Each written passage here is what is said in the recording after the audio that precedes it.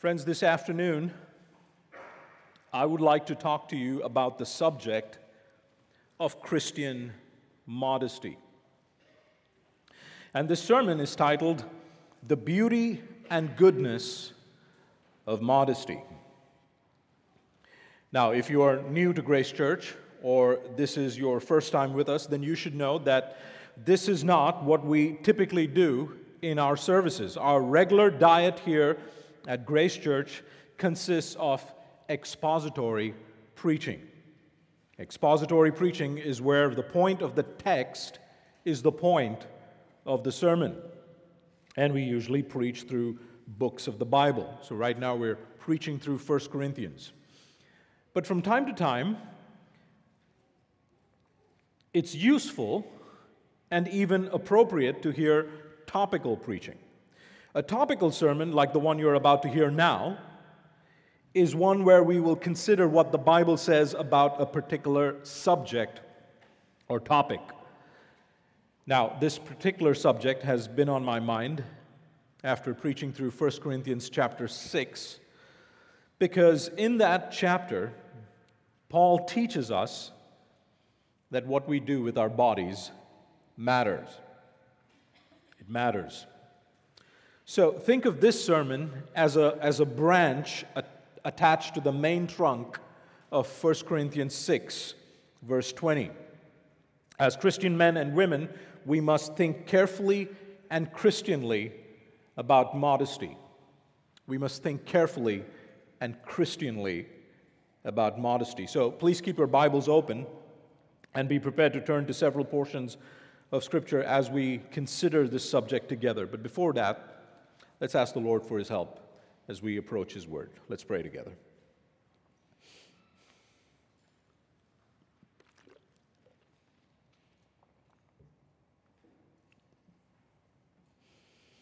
Father in heaven, we pray that you would now humble your people by the power of the gospel so that we might be transformed by your grace. Teach us to put away every cultural idea or attitude that stands opposed to the wisdom of the cross.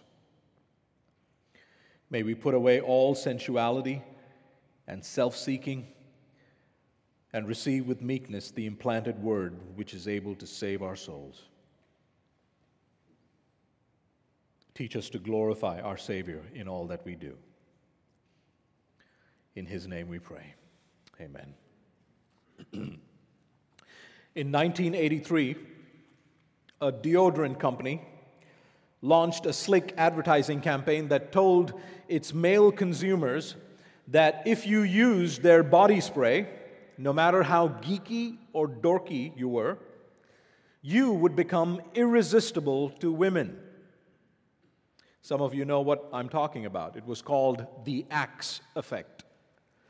The company came up with a range of deodorants and gave each one of those deodorants a sensual name: impulse, dark temptation, instinct, provocation, anarchy. And the target market for these products were young men, 15 to 25-year-olds. Now, more than 30 years later, today, Axe is still at it with their ads, appealing to the sinful desires of teenagers and young adults. Only this time, since our culture's definition of gender has become more fluid, they have come up with the new Axe effect. This is what the company says: when you smell good, good things happen. You're a little more confident, and life opens up a world of possibilities. We believe that attraction is for everyone and between anyone. It doesn't matter your race, your sexuality, or even your pronouns. If you're into it, and they're into it, we're into it. That's the new Axe effect. You see, what the advertisers did was to appeal to a certain kind of heart, a heart that desired sexual immorality. The ad made its appeal to the sinful flesh, and people responded. A lot of men knew that in reality that this was just a deodorant. But the idea of having women chase you felt good, and so the product sold. Those visual, provocative ads sold a lie, and the lie stirred the heart and captured the imagination of young men, and they responded by buying the product. Friends, what we do is a manifestation of what we desire. How we behave or act is a manifestation of what's going on in our hearts. And in the same way, how we dress is also a reflection of our heart attitude. Now, when we think about the subject of modesty, we typically make two errors, two mistakes. One, we think that modesty is all about clothing, and that's not true. That's not what the Bible teaches. Modesty is much more than that. And two, when we think of modesty, we think that it's a women's issue, and that's not true either. In fact, most of what I will say today will be directed towards men, mostly. And next week, Lord willing, I hope to address women. Now, in order to understand the beauty and goodness of modesty, we must first arrive at a definition. We must think about our desires. And then we ought to ask how these desires affect our demeanor, the way we act and behave. And then finally, we ought to consider how those desires affect the way we dress. And so as we consider modesty this afternoon, we'll think about definitions, desires, demeanor, and dress. Definitions, desires, demeanor, and dress. First, let's think about definitions. How do we define modesty? Well, you can look to the world if you want a definition. And if you look to the world, you will get various answers. Some think that modesty is a matter of clothing. A woman who is fully covered is modest. She is dressed modestly, as some would say. Others would define modesty as propriety, and that's conformity to that which is socially and culturally acceptable. Modesty would then be propriety, not just in clothing, but also in speech and conduct. And yet others, like Noah Webster, defines it as an internal attitude. An internal attitude. Modesty, he says, is that lowly temper which accompanies a moderate estimate of one's worth and importance. According to this definition, modesty is a kind of humility. It's a kind of humility which results from self-knowledge. You know who you are. You have a reasonable estimate of your worth and importance. And so you have a humble quality about you, a lowly temper. All that comes from your self-assessment. But friends, just as Christians should not look to the world for definitions of love and justice, well, in the same way, we should not look to the world for definitions of modesty.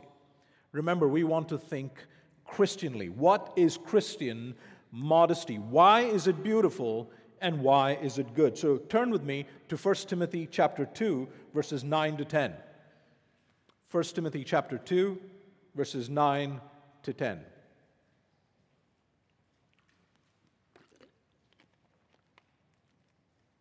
And I'll begin reading from verse 8.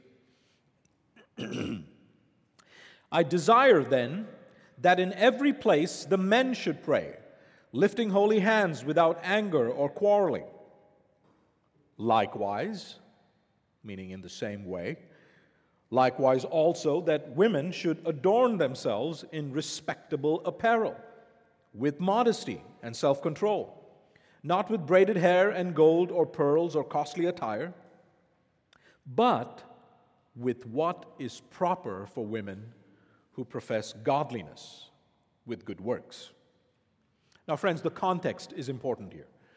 The reason Paul writes this letter to Timothy is given in 1 Timothy 3, verses 14 to 15. You can look at that in chapter 3. 1 Timothy 3, 14 and 15. Paul says, I am writing these things to you so that if I delay, you may know how one ought to behave in the household of God.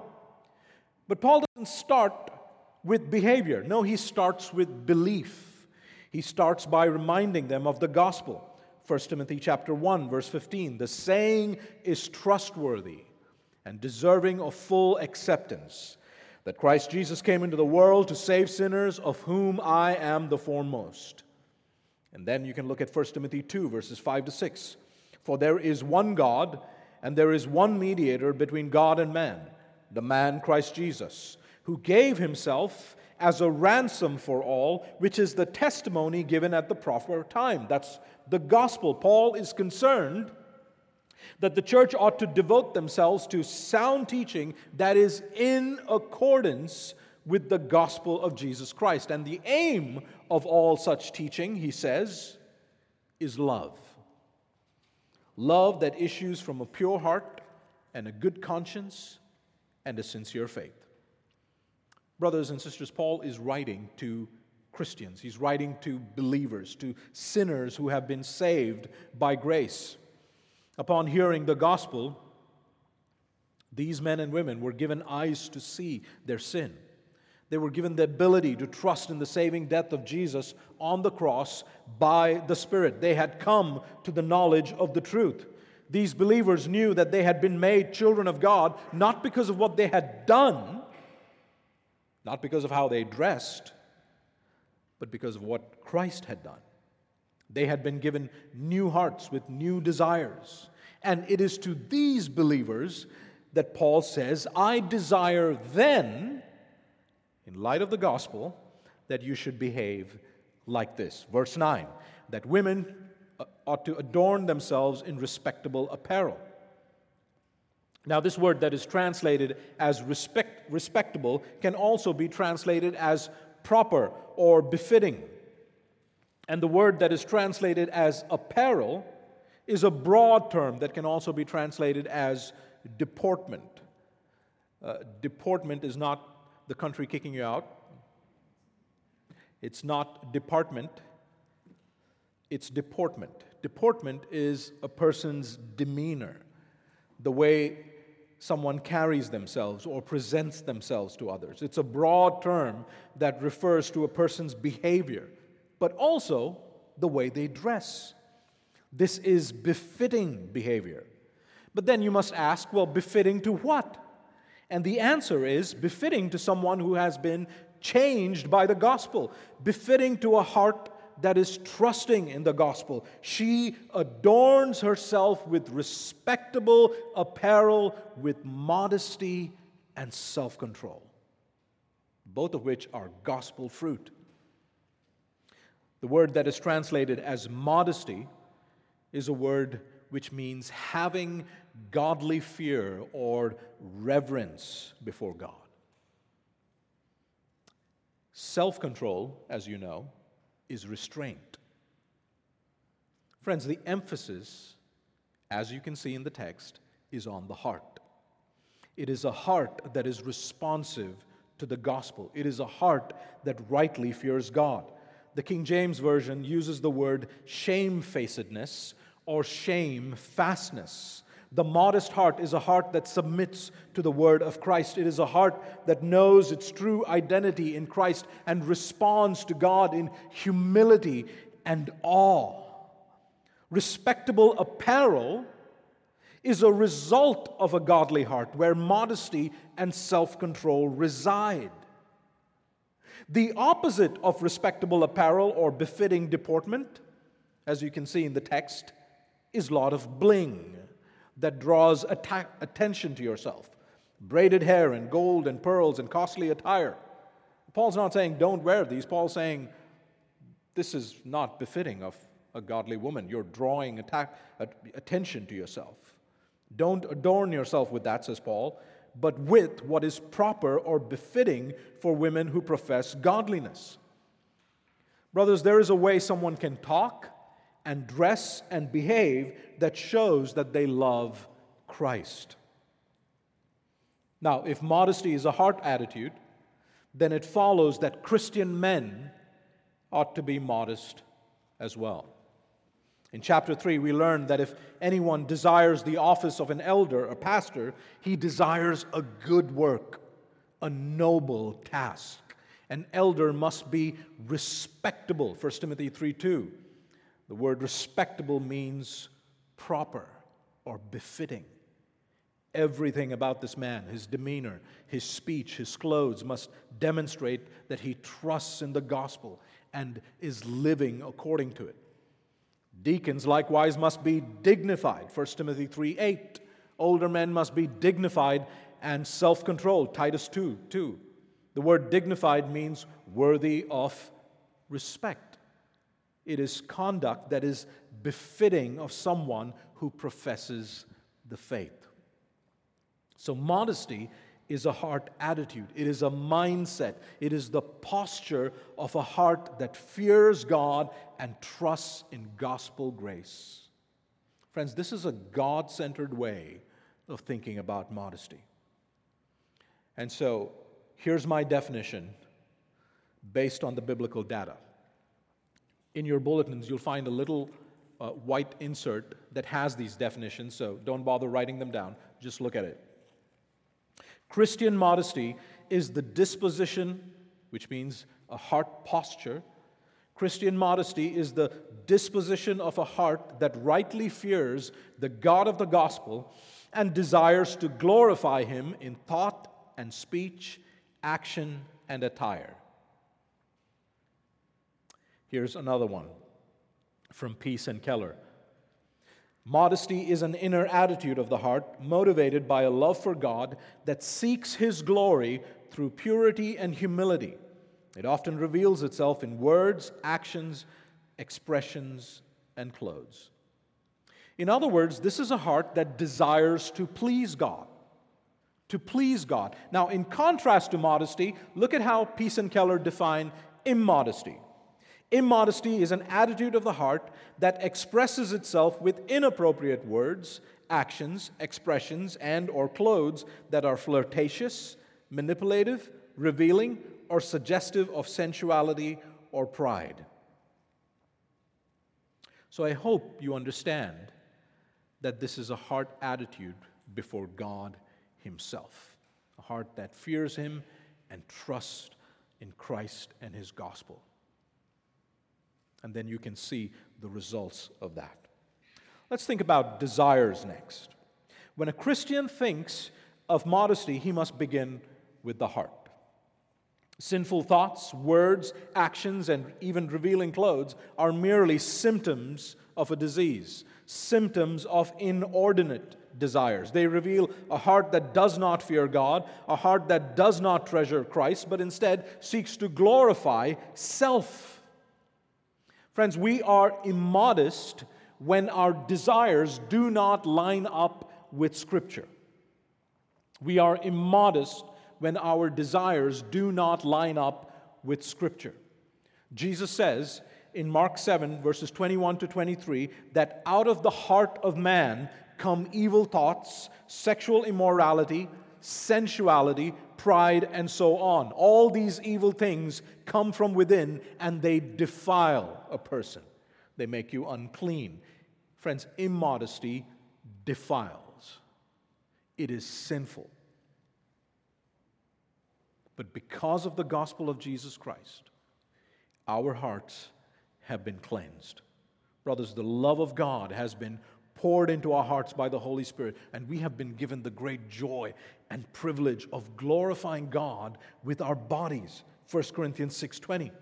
Paul says in Romans 6:13 that since Christ has freed us from the power of sin, we must now present our members, that's parts of our body, we must present parts of our body to God as instruments, not of instruments of unrighteousness, but as instruments of righteousness. That's another way of saying glorify God with your body. Or consider Romans 12:1. I appeal to you, therefore, brothers, by the mercies of God, to present your bodies as a living sacrifice, holy and acceptable to God, which is your spiritual worship. Your spiritual worship. Men, this means that we must make much of our Savior with our thoughts and words and actions and even our clothes. Even our clothes. Gentlemen, modesty is good. It is a blood-bought gift. It is noble. It is honorable. It is right. It is befitting of a man who trusts in his Savior. Brothers, you must put off immodesty. Put off pride. Put off sensuality and selfish ambition. Peter tells us in 1 Peter 1, 14-15, as obedient children, do not be conformed to the passions or desires of your former ignorance before you were a Christian. But as he who called you is holy, you also be holy in all your conduct. So modesty, Christian modesty, is much more than conservative clothing. It is much more than conservative clothing. It is the disposition of a heart that rightly fears the God of the gospel and desires to glorify Him in thought and speech, action and attire. So just to make sure you get this, here are two questions for you. Two questions. Can a non-Christian be modest? What's the answer? Just shout it out. Yes? The answer is no. An unbeliever by nature is immodest. They are in rebellion against the God of the gospel, and they do not submit to Him. That means a Muslim woman who is covered from head to toe is very immodest before God. Her conservative clothing does not flow from a heart that loves and trusts the Savior, and therefore is immodest, very immodest. I hope you see that with that definition we just derived from Timothy. Question number 2. Let's say you have a man, a Christian, who is always well-dressed, wears a suit and tie to church, but regularly watches pornography. Is he modest? The answer is no. Why not? He's fully covered, isn't he? Well, he's immodest because he's not glorifying God in his thoughts and actions. Putting a suit on someone whose heart is captivated by lust is like putting a tie on a pig and calling it handsome. Brothers, are your thoughts, your desires modest? Are you pursuing purity? Do you desire what God desires, or are your desires shaped by the world and your sinful flesh? See, immodest desires may be praised and lauded as normal by the world. But what would Jesus think of your desires? Do your desires reflect the wisdom of the cross or the wisdom of the world? Listen to this warning from 1 John 2, 15-16. Do not love the world or the things in the world. If anyone loves the world, the love of the Father is not in him. For all that is in the world, the desires of the flesh and the desires of the eyes and the pride of life, is not from the Father, but is from the world. Men, do not be immodest men. Don't be conformed to cultural patterns of thinking. Don't be shaped by the patterns and passions of this world, but be transformed into men with good desires, modest desires. Do it by the renewing of your minds with the words of Scripture. That's Romans 12:2. Strive after, chase after, give all your mental energy to studying God's Word so that you can learn to think God's thoughts after Him. So that you can think to the glory of God. A Christian man is a modest man. A man who understands that he has been given a new heart with new desires. Desires that must be cultivated in the soil of God's Word and watered by the rain of the Spirit. Brothers, modesty begins in the heart, and it reveals itself in our actions. Just as true faith manifests itself in good works, a modest heart reveals itself in godly demeanor or behavior. Let's think about behavior, point number 3. Demeanor includes our words and our actions. But first, let's think about our words. What sort of words ought to characterize a man who has a modest heart, a heart that loves Christ and seeks to make much of Him? Well, open your Bibles to Ephesians 4, verses 29 to 31. Ephesians 4, 29 to 31.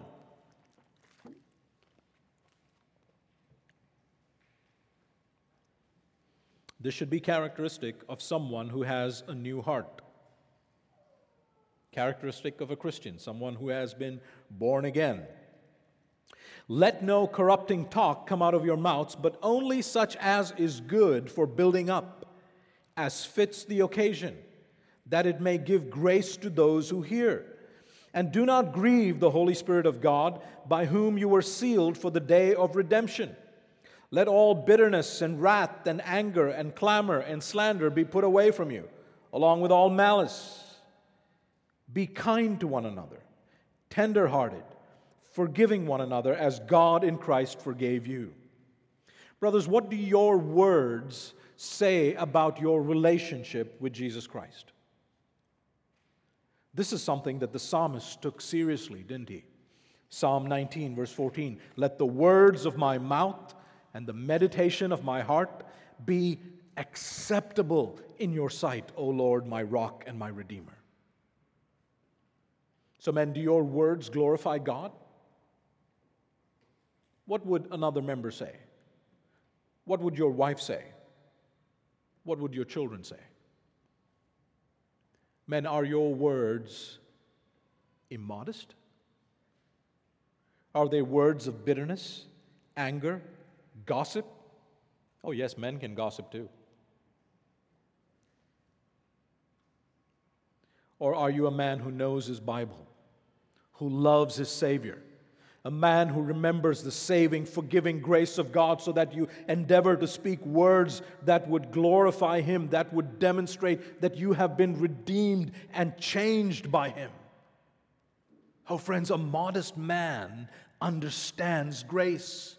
He is not proud and entitled. He knows how to say please and thank you, and he knows why he should say it. He understands that every good thing in his life is a gift of God's grace to him, and he is thankful. Grumbling words are a sign of an immodest heart. Brothers, do you belittle other members in conversation? Do you seek to hog the conversation? You know what I'm talking about. You want to be the center of the conversation. Do you seek to hog it, taking over so that you can be the center of attraction? Friends, pursue modesty by killing your selfishness. Put the interests of others before yourself and learn to talk less. Proverbs 10, verse 19. When words are many, transgression is not lacking, but whoever restrains his lips is prudent. Gentlemen, do you talk too soon?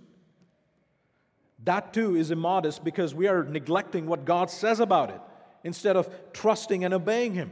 James 1:19, let every person be quick to hear, slow to speak. Or Proverbs 18, verse 13, if one gives an answer before he hears it, it is his folly and shame. A modest man is careful with his words, because he wants his words to be truthful and loving, to make much of God and to love his brothers and sisters. A modest man is careful with his words even in private. Yesterday, my son showed me something in a book he was reading, and the main character in that story prays like this: Lord, when I grow up, make me good looking. You know, that's funny, but it's an immodest prayer, isn't it? Self-centered, full of vain glory. Brothers, are your prayers saturated with God-exalting words? Are your prayer requests in line with the Scriptures? Brothers, when you talk to single women in this church, are your words God-honoring and loving? Do you wonder, will my words lead this sister astray? Would they give her a wrong impression about my intentions?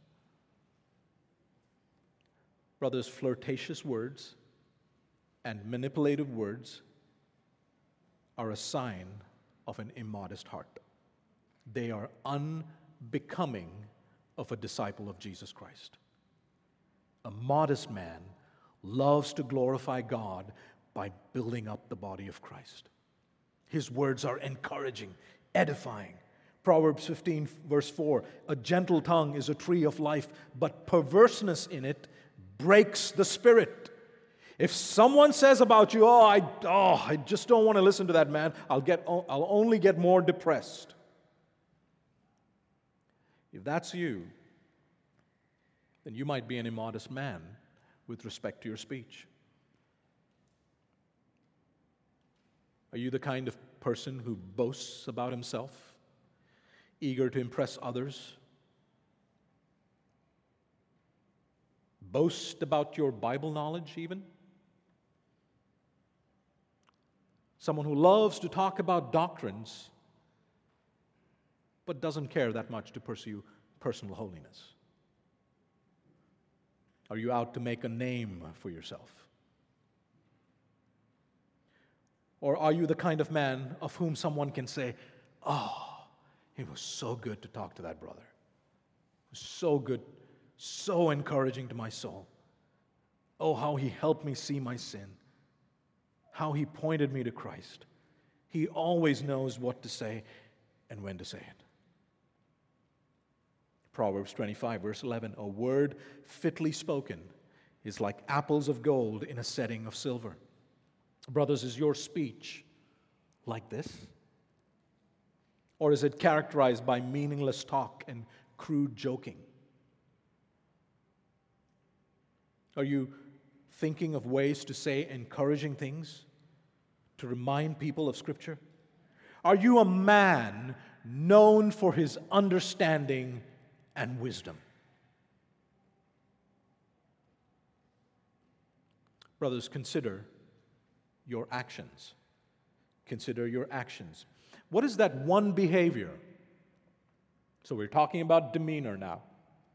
Words and now behavior, actions. What is that one behavior that Paul repeatedly says that Christian men ought to pursue?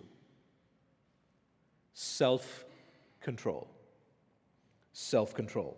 A man who has no self-control is not walking according to the Spirit. He is walking according to the flesh. Brothers, do you remember that warning that Paul gives us in Romans 8:12? So then, brothers, we are debtors not to the flesh to live according to the flesh. For if you live according to the flesh, you will die. But if by the Spirit you put to death the deeds of the body, you will live. For all who are led by the Spirit of God are sons of God. The Christian man has been born of God, and he heeds the voice of his Savior in the Scriptures. Brothers, do your actions glorify Him? What do your actions, what does your behavior say about the Savior who redeemed you? Do you glorify God with your body, or are your actions immodest? Gentlemen, you are called to be self-controlled, sober-minded, respectable, dignified. This is good and pleasing in God's sight because this is the work of His Spirit in you. The Holy Spirit produces this fruit of sanctification in your life as He applies the saving work of Jesus to you by faith. So pursue modesty zealously. Brothers, what about your choices? Your priorities, are they godly? Do they reflect a heart that is captivated by the Savior? Are you a man who is devoted to fighting his sin, to overcoming it by faith? Are you a man who confesses his sin and expresses his need for counsel and instruction? Would your wife say that you are this kind of a man?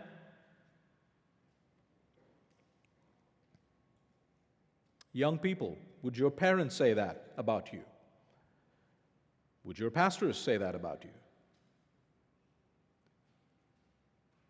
A modest man is also a man of prayer, expressing his dependency on his Savior in private and public.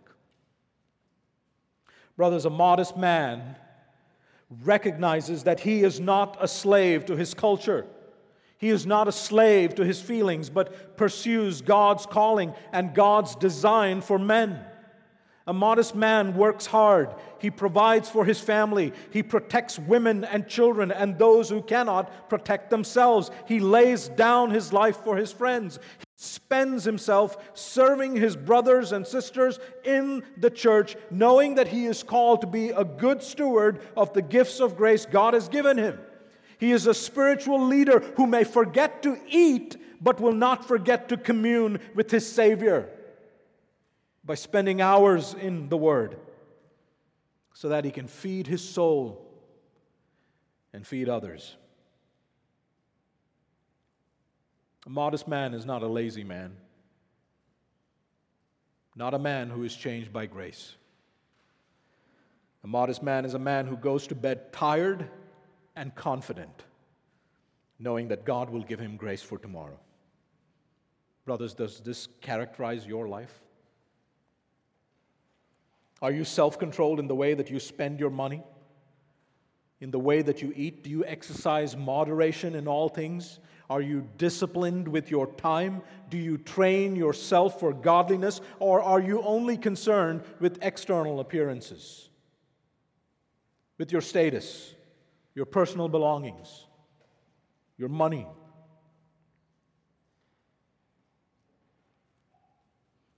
When people are in your presence, brothers, how do they feel about you? Would they say that you are a man who loves Christ? Are you delightful to be around? Are you submissive to your elders? Are you reliable? Can people count on you? Are you a man of your word? Men, if you annoy people, embarrass people, inconvenience them, or humiliate them, then you need to check your heart. Are you glorifying God with your demeanor, or are you being immodest? Immodesty is often revealed by a lack of love and concern for your brothers and sisters. I love the New American Standard Translation of 1 Corinthians 13, verse 5. It says this: love does not act unbecomingly. It does not act out of step with the gospel.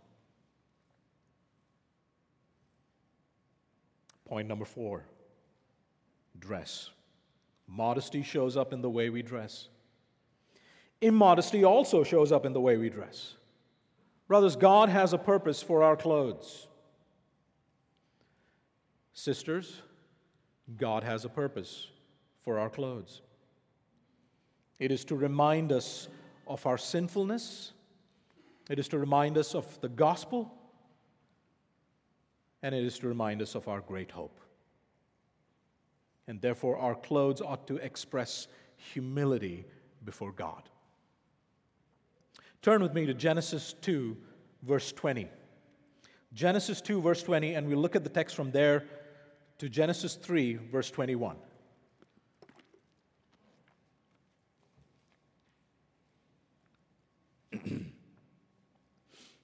Now, this passage describes how God made woman from a rib taken from the man, and then he brings her to Adam and he joins them in marriage. Look at Genesis 2, verses 24 and 25. Therefore, a man shall leave his father and his mother and hold fast to his wife, and they shall become one flesh. And the man and his wife were both naked and were not ashamed. They had no clothes on. And the text says there was no shame. They were not ashamed to be like that before God or before each other. Now look down to Genesis 3. Genesis 3 documents the fall. Adam and Eve sin after believing the lies of the serpent. And immediately we hear these words. Look at Genesis 3, verse 7. Then the eyes of both were opened, and they knew that they were naked. Something changed, didn't it?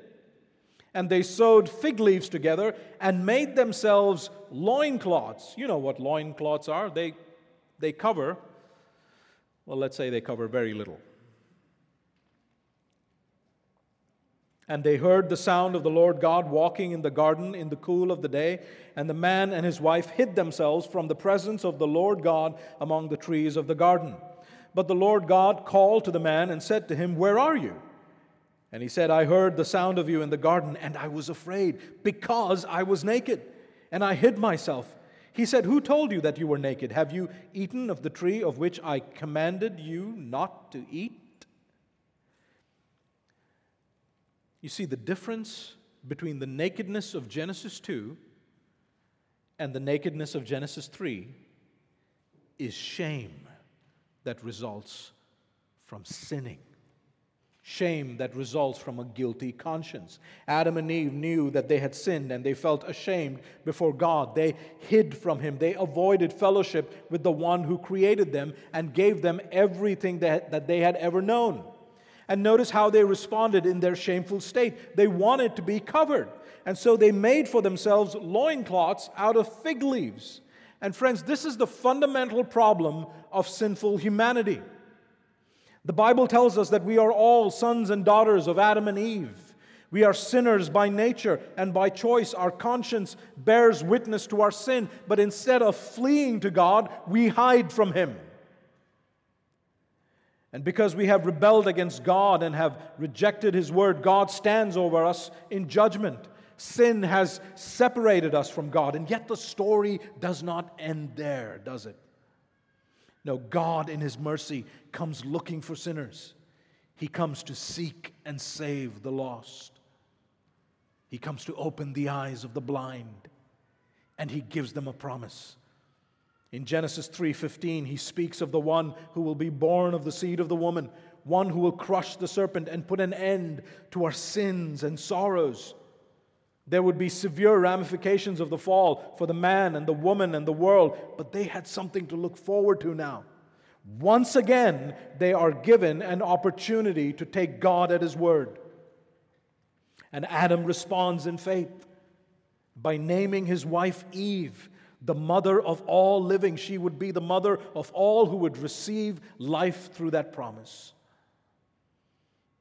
See, what they had done with their shame was inadequate. It was inadequate, and so God does something beautiful. He shows them that their sin and shame was far greater than they could have possibly imagined. And He provides for them a covering. Look at verse 21 of Genesis 3. And the Lord God made for Adam and his wife garments of skins and clothed them. Animals were sacrificed in order to provide this covering. Friends, in this text, God teaches us that He will provide a covering. He will provide a substitute. The word for garments is a word that describes a long tunic, like the ones worn by the Israelite priests. And when we read the rest of the scriptures, we come to see that this sacrifice points us to the final sacrifice of the seed of the woman, of Jesus Christ on the cross. And this covering points us to a more perfect covering, the righteousness of Christ Himself in the fullness of time. God sent His Son who stepped into our sinful and shameful world, and He took on human flesh. He lived a perfectly righteous life under the law, and then He died on the cross as a sacrifice for sinners. The sinless Son of God was stripped naked. He was humiliated, publicly shamed. He did this for those who would repent of their sins and put their trust in Him. You see, He suffered shame in His nakedness in our place so that we would be clothed with robes of righteousness, so that one day we can stand before God blameless and unashamed. Jesus died on the cross, he was buried, and on the third day he rose from the dead to secure our new life and justification. Friends, our good works won't suffice. They're like fig leaves. It won't do. The only covering that God is satisfied with is the one that he provides. The righteousness of Christ. Only that can restore a perfect relationship with him. Jesus took our sins so that we can receive his righteousness by faith. This is the good news of the gospel. And friend, if you don't know Christ, if you don't know Jesus, repent of your sins and put your trust in him. He sees you. He sees you every day. He knows you in and out. He knows you even though you have been running and hiding from him all your life. Call on him today. If you confess with your mouth that Jesus is Lord and believe in your heart that God raised him from the dead, you will be saved. For the scriptures say, everyone who believes in him will not be put to shame. The only way you can be forgiven of your sins and saved from God's judgment is to recognize that you are a sinner. Turn to Jesus. God's wonderful provision. He has provided for you a Savior for your sin and shame. Be reconciled to God, and you will know the joy of being clothed by God himself. You see, clothes are given to us by God to remind us of the innocence that has been lost. They are a gift to remind us that we are sinners in desperate need of a gospel covering. We are dependent on Christ. A modest heart confesses that through appropriate clothing. When we throw off our clothes and expose our nakedness, when we embrace nudity, that's an act of rebellion against the mercy of God and the gospel. But friends, our clothes also remind us of our sure hope, our future glory. It points us to our new resurrection bodies, and that too is described for us in the language of clothing. Listen to 2 Corinthians 5, verses 2 to 5. You can look at it if you like. 2 Corinthians 5, 2 to 5. For in this tent, meaning this body, we groan, longing to put on our heavenly dwelling, if indeed by putting it on we may not be found naked. For while we are still in this tent, this body, we groan, being burdened, not that we would be unclothed, but that we would be further clothed, so that what is mortal may be swallowed up by life. He who has prepared us for this very thing is God, who has given us the Spirit as his guarantee. Isn't that wonderful? See, Scripture is clear that we need to be covered. We are even told that there are presentable parts and unpresentable parts to our bodies. So look at 1 Corinthians 12, verses 23 to 24. I want you to see this. 1 Corinthians 12, 23 to 24. Paul here is exhorting the Corinthians about the importance of every member in the church, in the body of Christ, and he uses the human body as an analogy. And he does this to show that we need each other, and even the weakest among us ought to be honored. But in doing so, he reminds us of something that we all know is true. Listen to what he says. On those parts of the body that we think less honorable, we bestow the greater honor. And our unpresentable parts are treated with greater modesty, which our more presentable parts do not require.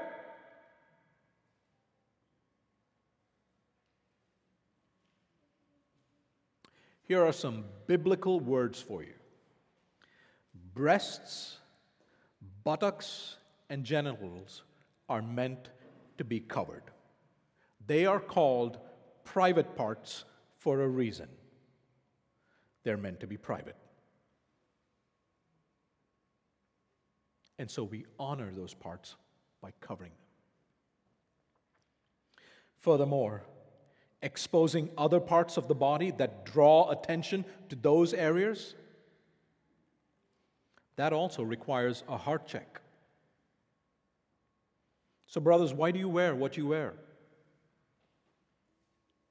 What do your clothes say about the state of your heart? Are you glorifying God with your clothing choices? You know, it's interesting that the first person who demonstrated immodesty with respect to clothing was not a woman, but a man. Genesis 9:20-25. Remember that story? Noah gets drunk. That shows a complete lack of self-control. And the text tells us that he was naked. He was uncovered in his tent. And in that story, one son goes in and gazes on the nakedness of his father, and he does nothing. The other two sons refuse to look, and so they walk backwards into the tent and cover him up. This is such a serious sin that the son who looked is cursed. His entire line is cursed by God through Noah. And we know what happens to the Canaanites, don't we? Friends, if God takes clothing seriously, then we ought to as well. If you think about that story, men are called to be modest, not just in front of women, but even before men. Be modest, not just in church, but everywhere. What you wear, how you wear, bears witness to Christ. A modest heart desires to glorify God with your clothing. So men, ask yourself, what are my motives for purchasing and wearing the clothes that I wear? Do my clothes display humility or pride? Do you think about your sinfulness? Do you think about the gospel covering, that wonderful gospel covering that you've received because of Christ? Do you think about the glory to come? Oh, brothers, every morning when you get up and get ready for work, you have an opportunity to preach the gospel to yourself. You have an opportunity to rehearse the gospel. No condemnation, now I dread. Jesus and all in him is mine. Alive in him my living head, and clothed in righteousness divine. Brothers, God is wonderful, and he has provided all that we need. He who did not spare his own son, but gave him up for us all, how will he not graciously with him give us all things? He will supply you the grace that you need to glorify him. So lean on him. Think about the gospel as you think about your clothing. Ask yourself, the kind of clothing brands that I shop for, why do I buy them? Is my heart seeking power and prestige, or do I desire to honor my Savior?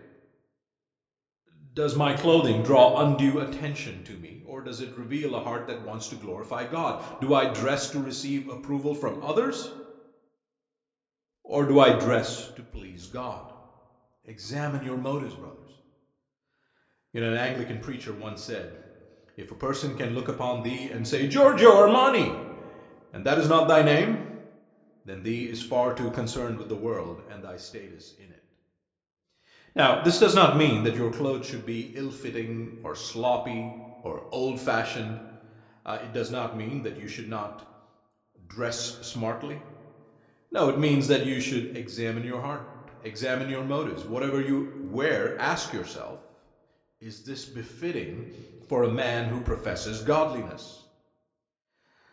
Do these clothes provide me with adequate covering? Have you stewarded your money well with its purchase? Does it enable you to serve God and serve others well? Sometimes when I preach at other churches, I always ask the pastor, what do you people wear at church? And the reason I ask that is because I don't want to stick out in the crowd. I want to wear something that everyone wears so that they can focus on the preaching of the Word of God. These days, culture tells men to expose their abs, wear tight-fitting clothes, accentuate your physique, your well-toned body. If you've got it, flaunt it. Culture tends to put that kind of pressure on you. And so it's not uncommon to see men wearing low pants that reveal their buttocks and underwear when they walk or bend. Sometimes men wear tight jeans that are so tight that we can see contours of their private parts. Brother, all of these things only draw attention to yourself. They make much of you, and so you must ask yourself, how does this clothing glorify God? Now, if you object and say, well, the reason I wear this is to make me feel good about myself. Well, brother, then that is the very definition of self-glory. The point of our clothes is not about us. No, it's about Him. Pursue modesty in your dressing. Brothers, ask yourselves, am I dressing in a particular way to portray my sensuality? Do I wear particular clothes to attract women? Do I dress in order to be sexy? And that just means that you want to be sexually attractive. That is not a good and God-honoring desire. Can women be tempted by muscles and abs and bare chests? Of course. But you are not responsible for their sin, but neither should you be a source of temptation to them. Listen to Matthew 18, verse 7. Woe to the one by whom temptation comes. So don't be careless in the way that you dress. It does not glorify God if it's all about you. Be mindful and be loving. You know, the common objection to this is the charge of legalism. But legalism is observing certain rules in order to be saved. This is not about your justification. No humble dress can justify a single wrong. We just sang about that. No, we stand justified on the basis of His righteousness and not our clothing. This is about your sanctification. Because we have been saved by grace, we ought to desire to glorify Him by our clothing choices. The love of Christ constrains us and it transforms us, which is why we can sing, let thy grace, Lord, like a fetter, bind my wandering heart to thee. Brothers, be faithful men, modest men. If you recognize your immodest motives or words or actions, take them to the Lord. Take it to Him and take them to Him and ask Him to cleanse your immodest heart. Ask other brothers to speak into your lives concerning your words and actions. Invite that because you need that. Invite that because very often we cannot see our own sin. You might think that you're modest when you may not be. Brothers, rejoice in the gospel goodness of modesty. Pursue modesty. Remember, you are not your own. You have been bought with a price. So glorify God in your body. Let's pray. Father, we marvel at your sovereign grace given to us in Christ Jesus. And Lord, we bring our immodest hearts to you and ask that you would cleanse us, wash us, purify us in the blood of Jesus, so that we might glorify you in our thoughts and speech, actions and attire. May we be so captivated by the goodness of our Savior that we might be transformed into His likeness. In His name we pray.